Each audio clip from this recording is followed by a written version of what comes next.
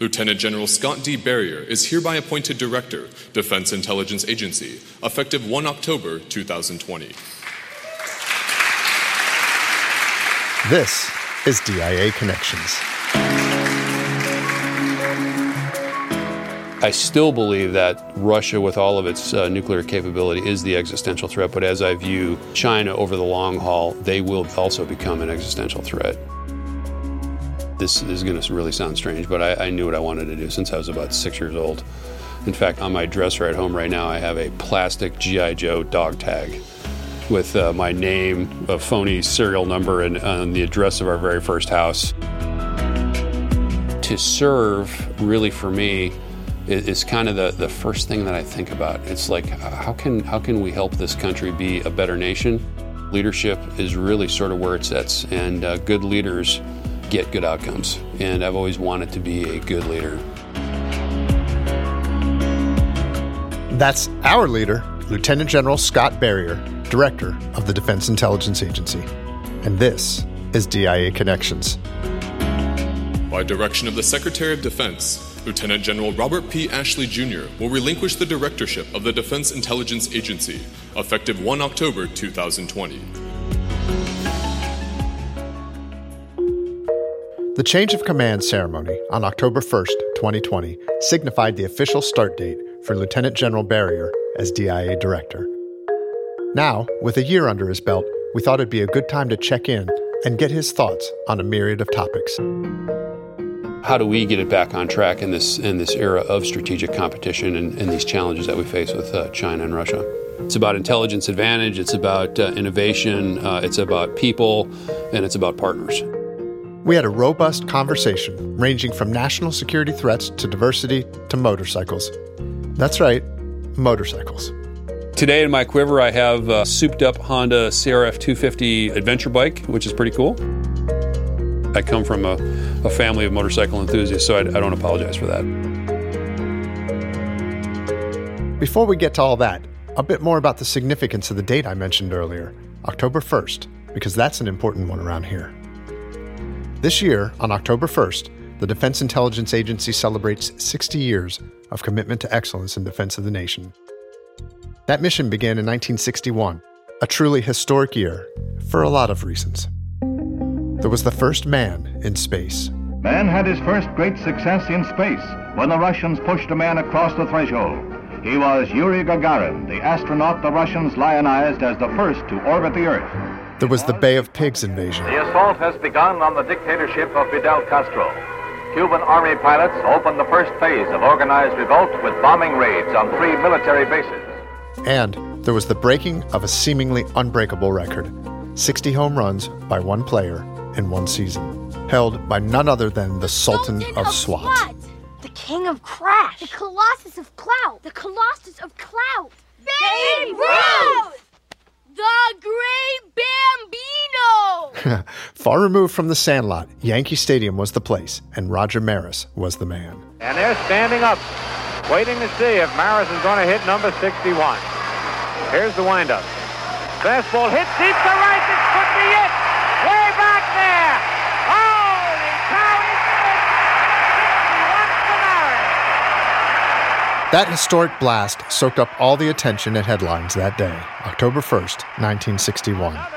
But believe it or not, there was a far more significant event that occurred in Washington, D.C. that day, which would affect our country for the next 6 decades. And that was the day the Defense Intelligence Agency was created. But wait. That's not right. There were no marching bands or cheering crowds. And there wasn't even a mention in the daily papers. And you know what? We're good with that. It's sort of emblematic about how we've gone about our business for 60 years. In 1961, the DIA began with 25 people. Now, there's more than 16,500, and 50% of those are outside the D.C. area, with a presence in over 140 countries. The agency's first director was Lieutenant General Joseph F. Carroll. He served for 8 years. Now, the director's terms are limited to just 3 years, as is the case with Lieutenant General Scott Berrier. So for episode number 2 of season 2, we spoke with number 22, the 22nd director of the Defense Intelligence Agency, Lieutenant General Scott Berrier. That's our intro for Director Berrier. But the really good one came from Chairman of the Joint Chiefs, General Mark Milley, last year, on October 1st, of course. And with Scott, I have known for many years. He's an officer of the highest caliber. He has tremendous operational experience and background in both peace and war, with 5 tours in combat and duty and leadership in conventional and special operations units and all echelons, from platoon to company to battalion to brigade, division, corps, and at the strategic levels in career and in Central Command in Iraq and Afghanistan and in the institution of the Army's Intelligence Corps, leading 58,000 Army intelligence soldiers, and as the G2 of the Army, advising 2 Army Chiefs of Staff. Scott will be a director who builds relationships and fosters trust across teams. We might also add his awards and decorations. They include the Distinguished Service Medal, Defense Superior Service Medal, Legion of Merit, and Bronze Star Medal. There isn't a medal for sitting down for a one-on-one with DIA historian Paul Isaacson. Just a big thanks. Sir, great to be with you this morning. It's great to spend some time with you guys. Thanks for having me. Anything you want to talk about? Offer accepted. So any moment now, the Senate Intelligence Committee hearing will get underway, focusing on worldwide threats to U.S. national security. The American people will get the chance to hear directly from the country's top intelligence chiefs on several issues, including the latest developments on recent cyber hacks by Russian and Chinese spies. General Berrier, please. Good morning, Chairman Reed. We began by talking about the director's testimony given earlier this year to the Senate Armed Services Committee as part of the annual Worldwide Threat Assessment hearings. Thank you for the opportunity to discuss the threats facing this nation and DIA's support to the National Defense Strategy. The nature and scope of the national security environment in which we operate is largely shaped by strategic competition. The continuous push-pull among the United States, China, and Russia for global strength and influence. What did you mean by that?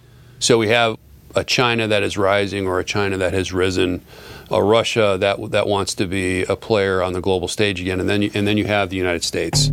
And all of the changes that we have gone through over the last 35 or 40 years. And when you think about it, the one thing that China and Russia have that we don't have is continuity of government. And so if you think about political changes in the United States every 4 or 8 years, that is really a challenge to maintain continuity in policy, to maintain continuity in military strategy, and to set a goal and hang with that goal. Americans have growing concerns about the expanding capabilities of the Chinese military. Let's look at some facts. So Russia has unveiled a new fighter jet with the intention of eventually selling it to the rest of the world. People are calling it a direct competitor to the American F-35. NBC News reporter Matt Bonner. You spoke of China as the long-term competitor to the United States. Can you elaborate on that a little bit? I talked about China as the long-term threat, and I talked about Russia as the existential threat. And there's a difference. And the difference really comes down to a competent and effective nuclear triad, which Russia has. China's growing theirs. It's not as competent or as well developed as the Russian nuclear triad, and I think that's a very interesting point. China continues its decades-long military modernization to build an increasingly lethal force that will almost certainly be able to hold U.S. and allied forces at greater risk and greater distances from the Chinese mainland. The Russian military is I still believe that Russia, with all of its nuclear capability, is the existential threat. But as I view China over the long haul, they will also become an existential threat. I do think that it merits a very close look for DIA and what we do on monitoring nuclear capabilities of both countries. Earlier this year, the director announced the publication of the 2021 DIA strategy. It represents a culmination of 10 months of analyzing threats, studying agency capabilities, and thinking about the future in an increasingly complex strategic environment. It's his vision for the agency over the next 10 years as DIA and our nation postures to respond to strategic competition. And it's available for anyone to read on dia.mil.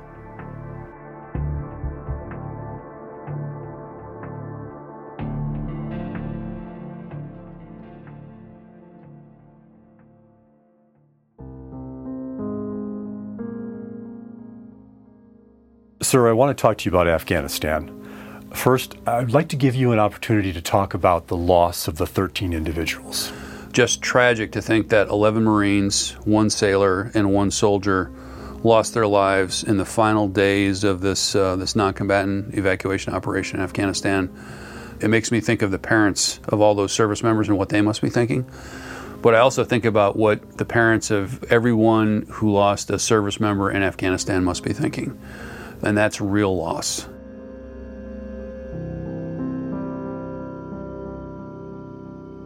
Think about the service and sacrifices that were made by those who gave their lives and those who served there, and then think about the context of which that service was rendered.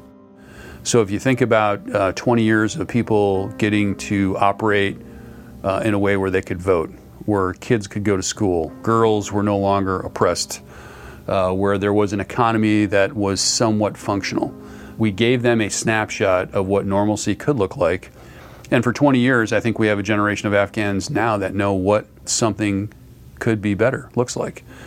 You know, when you think about it in the context of which the service was given and what that 20 years did for that country, and then juxtapose it to a Taliban takeover, it's really a tough and bitter pill to swallow, and I think we need some time to reflect on that.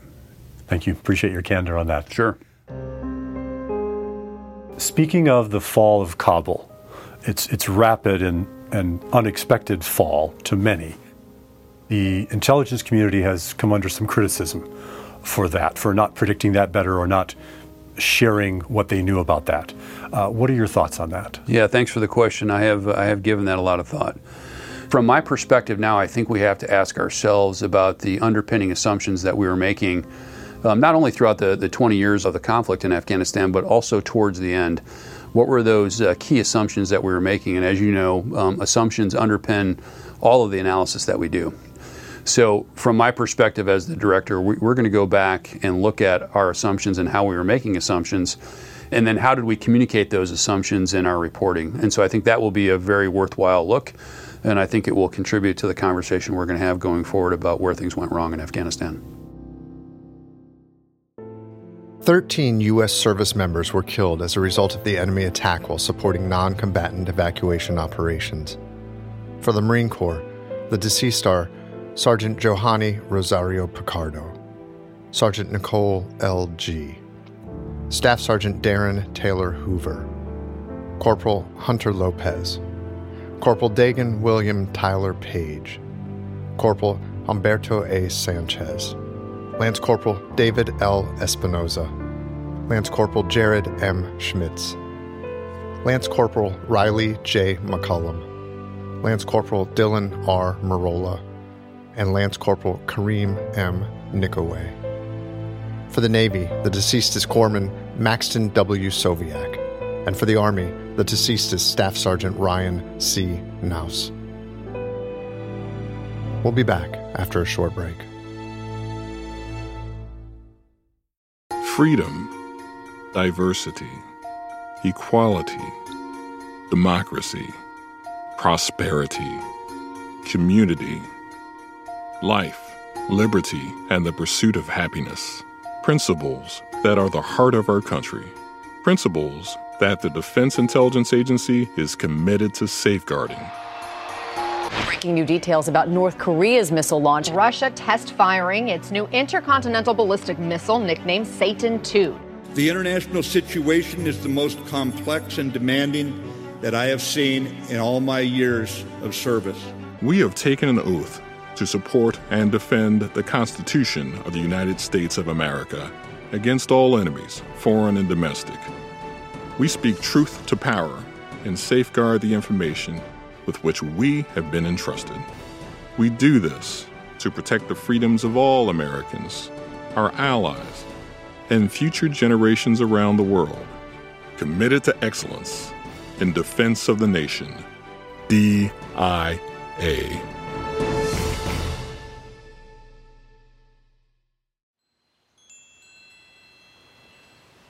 Nestled in America's heartland sits the small town of Spencer, Wisconsin. These days, the population hovers around 1,900. When Scott Berrier was growing up and called Spencer home, it was half of that. It's been said that the railroad and lumber mills gave Spencer its beginning. but it was the hardworking farmers that kept it going. It is uniquely settled in Highway 13 between the town of Marshfield and the town of Colby, home of Colby cheese. So it does have a little bit of popularity up there. I imagine it was renowned for terrible traffic jams, right, and long commutes? Oh, no, not really. No, it's, no traffic jams at all in Spencer, Wisconsin. It was the 1971 Governor's Award winner for the best small town in Wisconsin, right? Is that what you're going to say? No, actually, no, I wasn't going there. That sign is still there, I think. Tell us about what it was like to grow up there. It was really interesting growing up on a farm. My stepfather really didn't know what he was doing, and we sort of bumbled and stumbled our way into, raising hogs and raising cattle and growing corn, wheat, and other things. And I would say that he was not successful, but I think having that experience on a farm and the work ethic that helped build in myself and my brothers was probably an instrumental part of my life. And Wisconsin's just a really good place to grow up.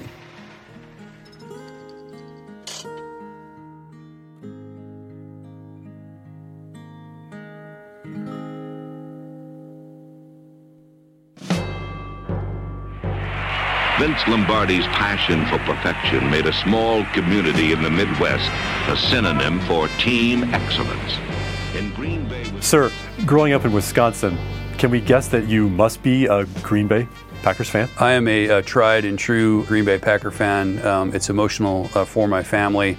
Every year at football season, during all of the games, we're texting each other with what happened at that play, what's going to happen next, what the coach is thinking, what the quarterback is doing. But even going back before that, the Green Bay Packers have been part of our family history. My dad went to high school with a guy named Ray Nitschke. He was the toughest guy on the team. Nitschke's pitiless, punishing personality made him seem like the successful result of a laboratory experiment designed to build the perfect beast. So it's been in our life for a long time, and the aura of the Packers has always been a little different, I think, from other NFL teams. They've had a very storied franchise history, and it's one that's really, really interesting. And even in the modern day era that we have today, the drama with Brett Favre and then the drama with Aaron Rodgers. We'll see where all that goes. I'm hopeful, and we'll see what happens this season.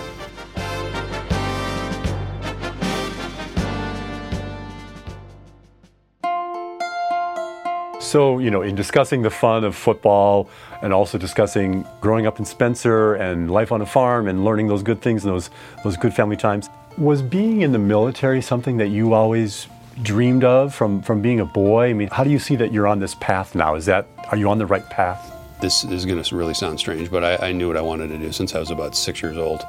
In fact, on my dresser at home right now, I have a plastic G.I. Joe dog tag with my name, a phony serial number, and the address of our very first house that we lived in. And so I've kind of known that this would be the path. I didn't know it would be intelligence. I always thought I'd sort of be an infantryman or a tanker or something like that, but this just sort of unfolded in college as I studied Russian and East Central European studies, and they thought that would be a good fit for military intelligence back in 1984, and I guess it was. Since you are our new Defense Intelligence Agency leader, can you tell us a little bit about your intelligence background and hopefully why you're a good fit to be our director? At least we hope you're a good fit. Well, we hope I'm a good fit. No, so I started out as a career Army intelligence guy. I went to the basic course in 1984, Fort Huachuca, and then had what I would call all the classic intelligence assignments that the Army wanted you to have as a lieutenant, as a captain, as a major, as a lieutenant colonel. Early on, it was about the mystique and the mysteriousness of kind of being a soldier and what that would mean. I had in my mind this notion early that what we call being HUO and being an airborne ranger was kind of the pinnacle of what I wanted to be. But once I achieved that in the Army, I quickly realized that there's much more to the Army than that. To serve, really for me, is kind of the first thing that I think about. It's like, how can we help this country be a better nation? And I think that leadership is really sort of where it sits. I'll take a stab. That sounds like you're a good fit. Thank you. I appreciate that. Thanks. When Director Berrier took the helm of the DIA in 2020, he said this. To every member of the Defense Intelligence Agency, while I have never been assigned here, I have been surrounded and supported by you for many years. That support came from his family as well, especially from his wife, Annie. Annie is mission essential to this family and will no doubt remain mission essential as we step into this new challenge together. I love you, baby. Thank you.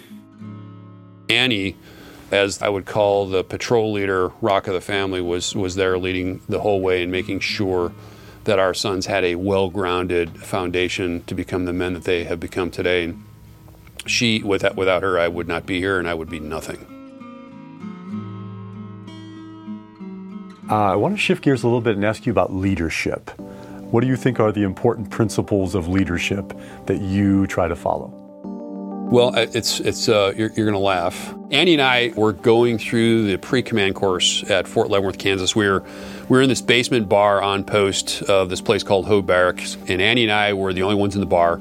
And we were working on our leadership philosophy going into command, and we were working on our family readiness group philosophy of what that would be. And we were having this discussion, and the bartender, who had been there before, and I had recognized her, leaned in as we were having this discussion and said, "This is easy, just don't be an ass." That short, simple statement has resonated with Annie and I over all of these years of just a basic human kindness, that you don't have to be a jerk to be effective.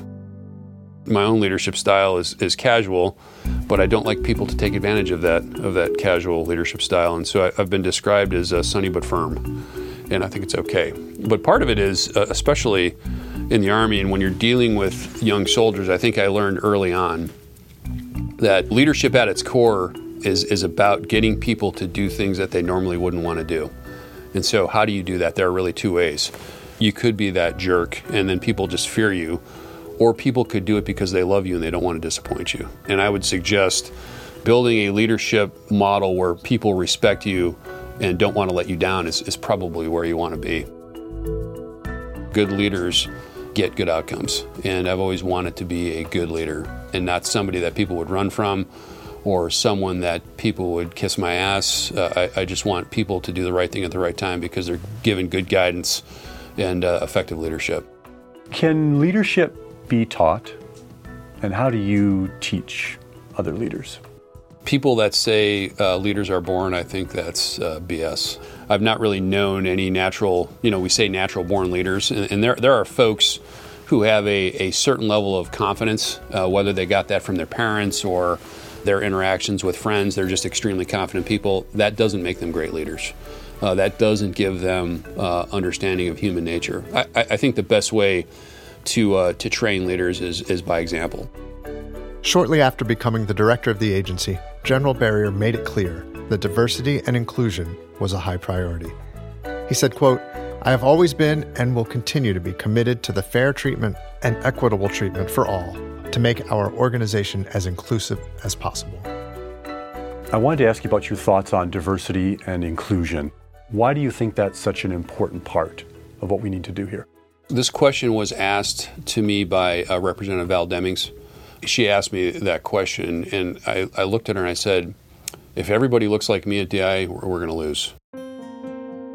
We have to have diversity of background, diversity of thought, diversity in general if we are going to get ahead. And right now, if you look at DIA, we're just not diverse enough. We have to have this different way of thinking. If we all think alike, we're going to end up with everybody on what I call the bus to Abilene. We're all thinking the same way. We're not asking hard questions of ourselves or of the problems that we're facing. And I think it's really important. I think it's one of the most important things we have to do here. That's one of the concrete benefits of diversity, right? Is getting different thoughts, getting different ideas. Is that really? Yeah, it's more than having people that just look different. It is more than having people of color. We have to have people of color with diverse thoughts that make us better, that we question ourselves and we get through these problems in ways that are innovative, that we have an innovation engine that's driven by diversity. And I don't think you can do it if you don't have that. And that helps us become better, more effective as an agency. Well, I think when you have people that are thinking differently about problems in the same room talking about it, whatever is being developed in that room is going to be richer, the context will be better, and I think it will deliver a better product, and actually it'll create more fulsome analysis for our country. So we've talked a lot about a few threats. Are there any particular ones that may keep you up at night?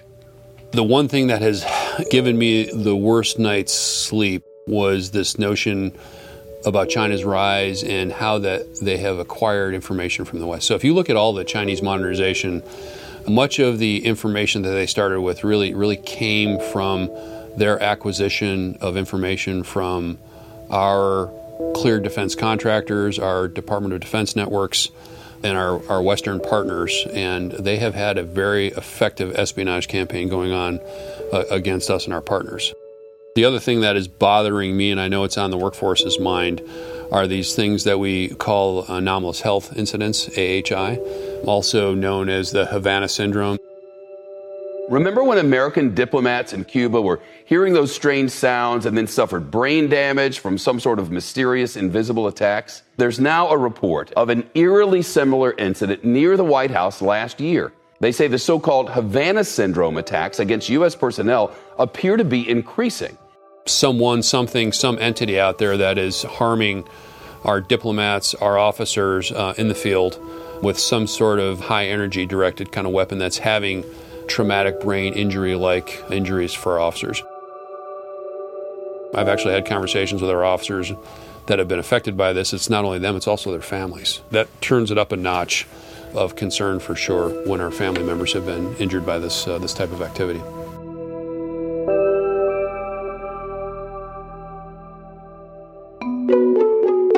All right, well, I think we're sort of through the tough questions, sir. We'd like to have a little bit of fun. Let's roll it. Little round of favorites and firsts, if you're ready. Yeah, let's do it. All right.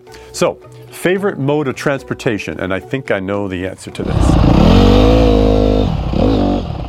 My favorite mode of transportation really started when I was probably 9 years old with my first motorized mini bike on the farm in Spencer, Wisconsin. It was a Rupp Roadster. And it had a 3.5 horsepower Briggs & Stratton ripcord start engine and mag wheels, and it was pretty cool. And I got the bug then, and it has not stopped. You know, I had a similar experience with my cousin in Iowa on a little 80. Is that right? Honda 80. Today in my quiver, I have a souped-up Honda CRF 250 adventure bike, which is pretty cool. For those of you out there that are listening to this, you'll know that that's a pretty tame and mild adventure bike. But I've done a few things to it to make it a little peppier, and of course, I have a 2002 Road King that I've made all my own. It was a Harley Davidson, but it has many S&S racing components to it now, so it's pretty snappy, and I come from a family of motorcycle enthusiasts, so I don't apologize for that. So I remember you mentioned one town in Wisconsin that was called Colby, but I'm going to ask you, what's your favorite cheese? The most favorite cheese is the deep-fried cheese curd. And I don't know that you can get that any place but a bar in Wisconsin. So they take cheese curds, they bread them, and they throw them in a deep fryer. Oh my Lord, are they delicious? Yeah. Sounds like deep fried mac and cheese. Yeah, it's not good for you. So I mean, if you have a heart condition, you probably want to stay away from it. Right. Tell us about your first paying job.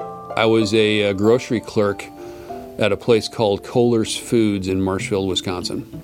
Yeah, it was a great job. Lots of kids who worked in that store, and it was a combination of packing groceries and stocking shelves. And I had that job from the time I was a sophomore in high school and through most of college. What's your favorite phrase or motto? I think the motto that I have used here as we've embarked on this journey now for almost a year is that leaders move to friction. If there is an area that is unsettled, it's a leader's responsibility to move to that and resolve it. And so I say that a lot. I mean it a lot. And I hear it being said more and more in the hallways. So I think it's taking on a life of its own.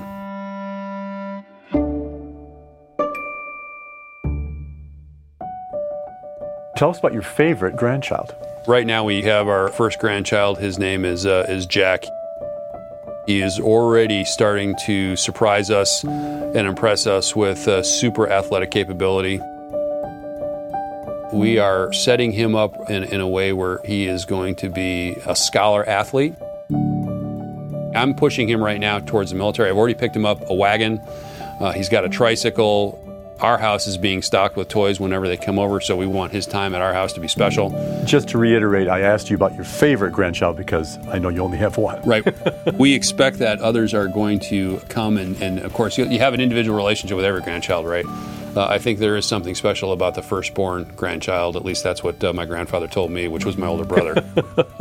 Okay, so this is our 60th anniversary of the agency. And as you look ahead to coming decades, how significant do you think the role of DIA is going to be? DIA has had such a unique stance and footing in the Department of Defense these last 60 years, and I think it's only going to continue to grow. The initial thinking on DIA was the chairman and the secretary in the late 50s and early 60s wanted an independent intelligence view separate from national intelligence and the CIA as to what was happening, and they didn't want the service-centric view, and so thus the stand-up of DIA. And I really believe that we hold this unique position with the intelligence community. I think it's only getting stronger over time. And the good news is we've got the confidence of our current leaders, whether that's Chairman Milley or Secretary Austin. I think they have great respect for the work that DIA does. 2021 is the diamond anniversary of the Defense Intelligence Agency. To learn more about our past and present, be sure to check us out on social media or go to dia.mil. And please, don't forget to rate, review, and follow DIA Connections. Thanks for listening.